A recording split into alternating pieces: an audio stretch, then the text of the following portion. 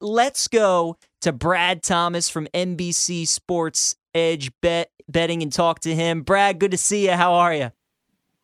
I'm doing pretty good. I just got off a cruise this morning, so I was stoked that you guys wanted to talk some sports. Brad, I love Where'd you go? Oh, yeah, go ahead. I went to Nassau. Went to Nassau, Bahamas. Bahamas, very nice. I see the Bama hat behind you there. On Twitter, I see that you're a big Bama guy. I went to Bama, so I love the. Oh, you did? Roll Tide. Roll Tide. I love the love right there. Let's get into. I have to ask you a question before we go too far. Have you ever been to Thomas Rib Shack by campus? Thomas Rib Shack. I have not. That's got to be new. Yeah, it's old. It's old. It's over by Central High School. Okay.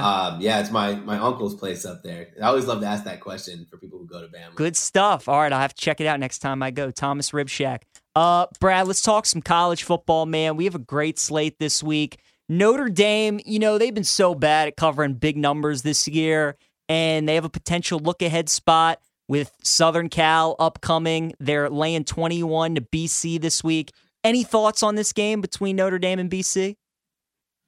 This is a tough game for me to handicap. It kind of feels like this Boston College team is kind of thrown in the towel.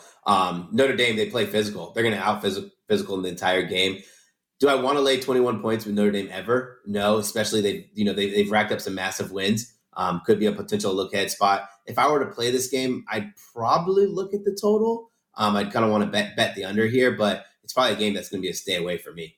Yeah, let me ask you about this TCU game because there is a lot there, right? TCU, all they do is cover. Baylor's maybe one of the hardest teams to handicap in all of college football. When they're dogs, they seem to find a way to kind of stay in the mix. As favorites, they might just lose outright to a team like West Virginia. Where is TCU on your legitimacy rankings? Week in and week out, I kind of try to find ways where I can discredit TCU. It's probably because my eyes don't believe it. This TCU team is so good, but they don't have the way they play football. It's not like anything that wows you. Maybe Kendre Miller, he's a beast. I was actually going to look at his rushing prop over in this game, but they keep being slated as dogs and they keep winning games. This Baylor team, I was on Baylor during that West Virginia game. So I know all about pain of betting Baylor. Yeah. I think that if I were to put hard-earned money on this, I have to go with TCU because TCU has yet to give us a reason not to bet them. I actually saw a pretty cool stat when I was looking up this game that TCU leads the nation in explosive runs. I think it's runs of 40 yards or more. And that just shows you how great Kendre Miller is. So if you go and look at Kendre Miller's logs, every game where they weren't having to come from this massive deficit, he's had these 50, 60, 70-yard runs. So as long as they feed him the ball and he continues to do what he does, I think they'll do very well in this game. I just can't get a good read on Baylor. So I haven't bet this game, but I do like TCU as a dog. Imagine if I would have said the same thing against Texas. What a pretty good money line price there. Me and you both, man. I mean, the market just continues to disrespect TCU. There are two SEC spreads this week where we have two of the top teams laying 22.5 on the road. So would you rather take Georgia minus 22.5 at Kentucky or Tennessee minus 22.5 at South Carolina? For me, it's going to be Tennessee because not that I don't think that Georgia can cover this number. I think both teams can actually cover this number. But for Tennessee, they're playing against a South Carolina offense that barely has a pulse. And they're going to have to – it's not like people are going to line up to want to beat Tennessee in South Carolina.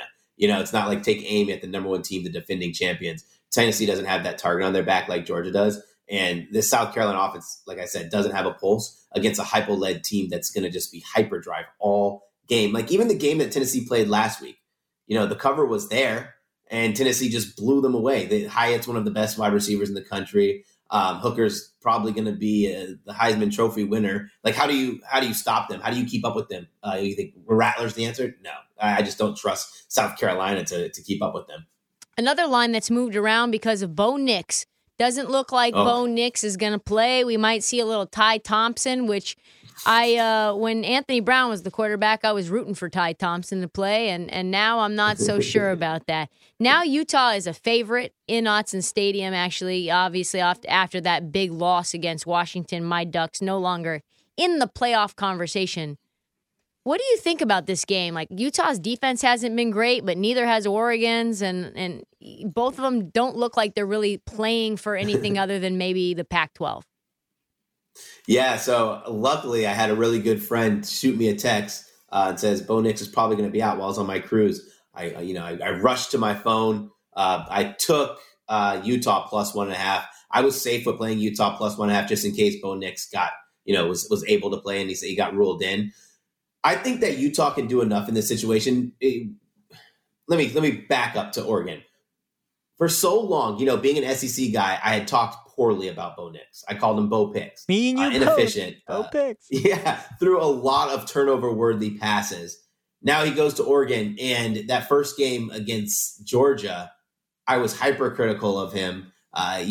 Throwing balls downfield was not his forte in that game. I think he got picked off early. And it felt like he got picked off early and often. And then throughout the season, he showed the maturity. A lot of that has to do with the change of scenery, a team that really believes in him, and also the scheme that they're playing makes it a lot easier. But there's only so much a guy like Bo Nix can do, or now Ty Thompson can do, to mask the problems on defense. We saw Washington exploit that, and I think that Utah will be able to do something similar. It's putting a lot of faith in Thompson if you're going to want to back Oregon. I'm already on Utah plus 1.5. I'm cool with taking Utah in this situation, but if I were to play it, and I hate expressing that I want to take a juicy line, I'd prefer to take money line. This is going to be a night game, in Eugene. It's very, very hard to win games in Eugene. I don't want this to come down to a one point game, and I get burned trying to save 20 cents of juice. So I prefer to take Utah money line. Brad, we were talking about this last hour. Obviously rivalry week is next week, and you have a bunch of the top teams laying big numbers this week with some potential to have some letdown spots. Like you look at Ohio State against Maryland, you look at Michigan against Illinois, you look at North Carolina against Georgia Tech. There are a lot of them out there, even Notre Dame against BC, right, with USC next week. Yep. Is there any games that when you were handicapping that you were like, this could be a look-ahead spot for somebody laying a big number? Yeah, for me, it was going to be Michigan versus Illinois. And it's not so much as the look-ahead, but they're playing a quality opponent as well. Unfortunately, they have to travel to the shoe. So I think Ohio State's not going to have to, look ahead as much because they have a little bit of comfort, despite losing to them last year, that they get to play this game at home. Michigan has to travel. They are terrified to play this Buckeyes team. This Buckeyes team is nasty defensively. They weren't nasty defensively last year. Well, now they have Illinois, who's going to want to knock them off their high horse. And what Illinois can really do, which makes you feel a little bit more confident in backing the spread here, is they can grind out games, low-scoring games. Double-digit spreads are hard to cover when there's only 32 points scored in a game. Let's shift our focus to the World Cup. Obviously, you're one of the favorites for NBC Sports Edge to talk about this topic, and here it is. We asked one of the last guests, Sean Green, about this, and I just kind of want to get your take on, we have a totally different World Cup scenario, different time of year, different time of day for us watching it. How does, one, the weather, two, the time of year really affect betting in your perspective? Yeah, I will say this. We are going to see a ton of unders in this World Cup. These are European players who, a lot of European teams who have been playing, or let's just say the quality of good players, because I don't want to just call them European, like Neymar is playing in Paris. So even though he's on Brazil, he's been playing in good weather, weathers that's 75 at a high. Now they're going to Qatar and it is smoking hot. These guys are going to be tired. These cooling breaks are going to be necessary. You're going to see a ton of unders. Another thing that I'm really interested to see, and I've been urging a lot of people to take real caution, this is a legitimate concern. Take real caution in betting this first match day, because with these rules that Qatar has implemented, no drinking, no relations if you're not married, that stuff's going to affect the players too. You think about this England team. A lot of what goes into being a football player is more than just what happens on the pitch. It's a lifestyle. It's going to affect a lot of these players, and a lot of people are going to think about that. But imagine you win a big game, you want to go celebrate. Some of the guys want to call their friends.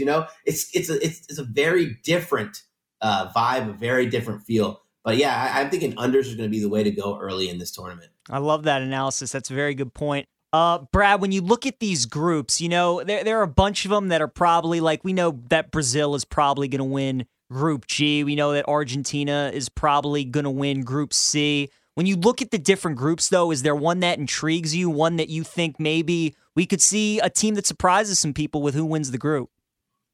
Yeah, I have two groups, actually, and I'm going to start with Group H. I'm actually on Uruguay to win this group.